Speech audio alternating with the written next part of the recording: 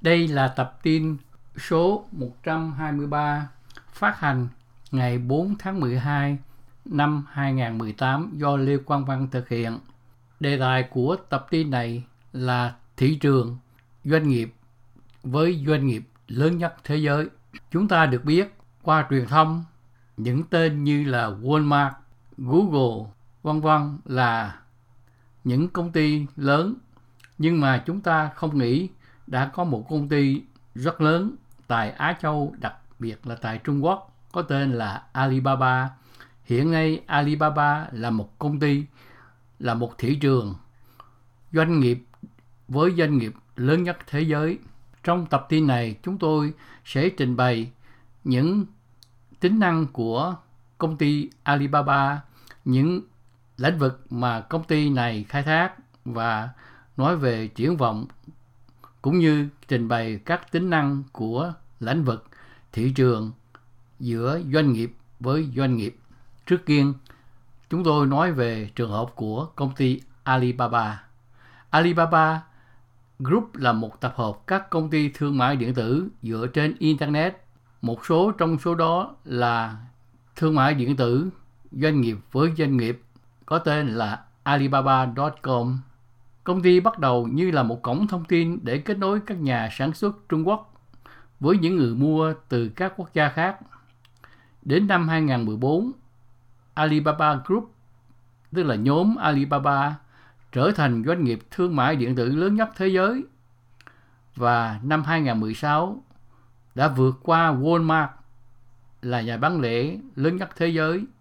Walmart là nhà bán lẻ lớn nhất thế giới, lớn nhất nước Mỹ. Hoạt động kinh doanh của doanh nghiệp với doanh nghiệp, Alibaba.com là thị trường lớn nhất thế giới. Công ty đã mô tả chính công ty tại trang web như sau. Chúng tôi cung cấp cơ sở hạ tầng công nghệ cơ bản và tiếp cận tiếp thị để giúp người bán, thương hiệu và các doanh nghiệp khác cung cấp sản phẩm, dịch vụ và nội dung kỹ thuật số để tận dụng sức mạnh của Internet để tương tác với người dùng và khách hàng của họ. Các doanh nghiệp của chúng tôi bao gồm thương mại cốt lõi, điện toán đám mây, truyền thông kỹ thuật số và giải trí, sáng kiến đổi mới và các hoạt động khác. Thông qua các chi nhánh đầu tư, chúng tôi cũng tham gia vào các ngành dịch vụ hậu cần và dịch vụ địa phương. Đó là công ty tự trình bày về tính năng của mình. Kế tiếp chúng tôi nói về cơ hội của công ty Alibaba. Tập đoàn Alibaba đã bắt đầu vào năm 1999 bởi Jack Ma và các đối tác của mình. Jack Ma hình dung một cơ hội để kết nối người mua nước ngoài với các nhà sản xuất Trung Quốc, đặc biệt là những nhà sản xuất nhỏ. Các công ty này muốn đi toàn cầu nhưng không biết làm thế nào để thực hiện điều này. Doanh nghiệp đầu tiên là Alibaba.com với cổng thương mại điện tử doanh nghiệp với doanh nghiệp, mà sau này được phát triển thành một thị trường doanh nghiệp với doanh nghiệp toàn diện. Tập đoàn Alibaba cũng đã bổ sung thêm một thị trường tiêu thụ cho người tiêu dùng, customer to customer, tức là người tiêu dùng đối với người tiêu dùng, còn gọi là Taobao.com. Vào năm 2004, Alibaba đã thêm dịch vụ thanh toán điện tử qua biên giới có tên là Alipay với website alipay.com. Năm 2007, tập đoàn Alibaba thành lập công ty phần mềm quản lý doanh nghiệp Alishop, alishop.com, theo sau là Tmall.com, một nền tảng B2B, tức là doanh nghiệp với khách hàng khổng lồ.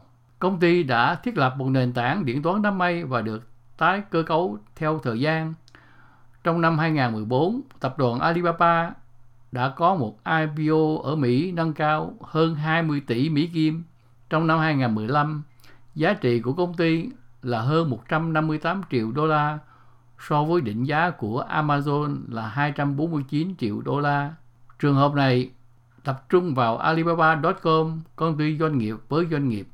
Đây là kế tiếp là giải pháp của Alibaba. Alibaba là một thị trường trực tuyến, bao gồm một nền tảng cho người mua và người bán, một cộng đồng và các dịch vụ doanh nghiệp với doanh nghiệp B2B. Sứ mệnh của công ty là cung cấp tất cả các thành phần, các hỗ trợ cần thiết cho người mua, nhà cung cấp và thương nhân. Nhà cung cấp đăng danh mục sản phẩm, thông tin công ty, chương trình khuyến mãi đặc biệt trên không gian của nhà cung cấp. Alibaba.com giúp tiếp cận người mua quốc tế. Các nhà cung cấp có thể được đào tạo trực tuyến miễn phí. Về phần người mua, tìm kiếm sản phẩm và nhà cung cấp tiềm năng và cũng có tùy chọn, đăng những gì họ cần vào không gian của người mua và nhận báo giá từ nhà cung cấp. Người mua có thể xác minh giá trị của nhà cung cấp. Công ty Alibaba cung cấp dịch vụ kiểm định với các chuyên gia đáng tin cậy. Người mua có thể so sánh giá cả và điều khoản dịch vụ. Tính chất thứ ba, dịch vụ cho người mua và nhà cung cấp. Alibaba giúp giao tiếp, thương lượng và hỗ trợ trong việc đạt được thỏa thuận. Công ty cũng sắp xếp quy trình thanh toán, bảo hiểm và chi tiết giao hàng. Alibaba cung cấp tất cả các công nghệ cần thiết để hỗ trợ các hoạt động trên trang web của mình. Nó cũng cung cấp các dịch vụ như ký quỹ và xử lý các khiếu nại của khách hàng. Tính chất thứ tư là Alibaba của tôi có tên là My Alibaba, công ty công cụ quản lý, giao dịch và thương mại cá nhân trên website alibaba.com. Bây giờ, thành phần Alibaba, My Alibaba được tách riêng cho người mua và nhà cung cấp. Phần thứ 6 là công cụ và tài nguyên. Alibaba cung cấp thông tin và công cụ để xuất và nhập. Nó cũng cung cấp một kênh thương mại. Thành phần thứ 7, Alibaba điện toán đám mây và cơ sở hạ tầng khác. Công ty là một nhà phát triển các dịch vụ điện toán đám mây. Công ty cam kết hỗ trợ sự phát triển của các công ty trong Alibaba Group và cung cấp một bộ dịch vụ điện toán theo định hướng thương mại điện tử dựa trên Internet, bao gồm khai thác dữ liệu thương mại điện tử, khả năng xử lý dữ liệu thương mại điện tử, tốc độ cao và tùy chỉnh dữ liệu. Một thành phần khác là Alipay tại Alipay.com là một nền tảng thanh toán trực tuyến xuyên biên giới, chủ yếu được sử dụng bởi người mua và người bán tham gia vào các giao dịch thương mại điện tử.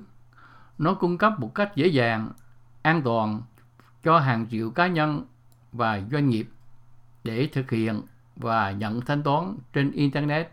Đến năm 2016, Alibaba đã có 400 triệu người dùng đăng ký, đã thực hiện trên 520 tỷ đô la thanh toán hàng tháng và người dùng di động thông qua Mobile Alipay. Mobile Alipay hiện là nền tảng di động lớn nhất thế giới. Thanh toán bảo mật Alibaba.com. Ký quỹ, dịch vụ ký quỹ là dịch vụ giữ thanh toán cho người bán và cho đến khi cả hai bên xác nhận rằng giao dịch đã hoàn tất. Alibaba dịch vụ ký quỹ cũng có một quá trình tranh chấp và hoàn trả nếu người mua không nhận được hàng hóa hoặc không hài lòng với việc giao hàng.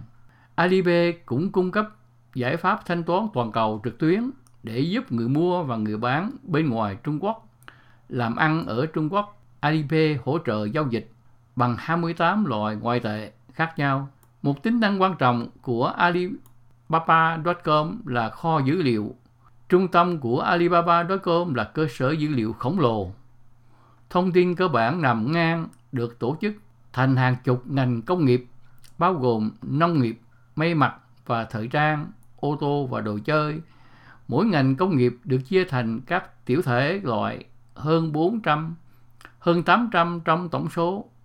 Ví dụ danh mục đồ chơi bao gồm các đồ vật như búp bê, vật nuôi điện tử và đồ chơi bằng gỗ. Mỗi tiểu loại bao gồm các bài đăng được phân loại được tổ chức thành 4 nhóm: người mua, người bán, đại lý và hợp tác.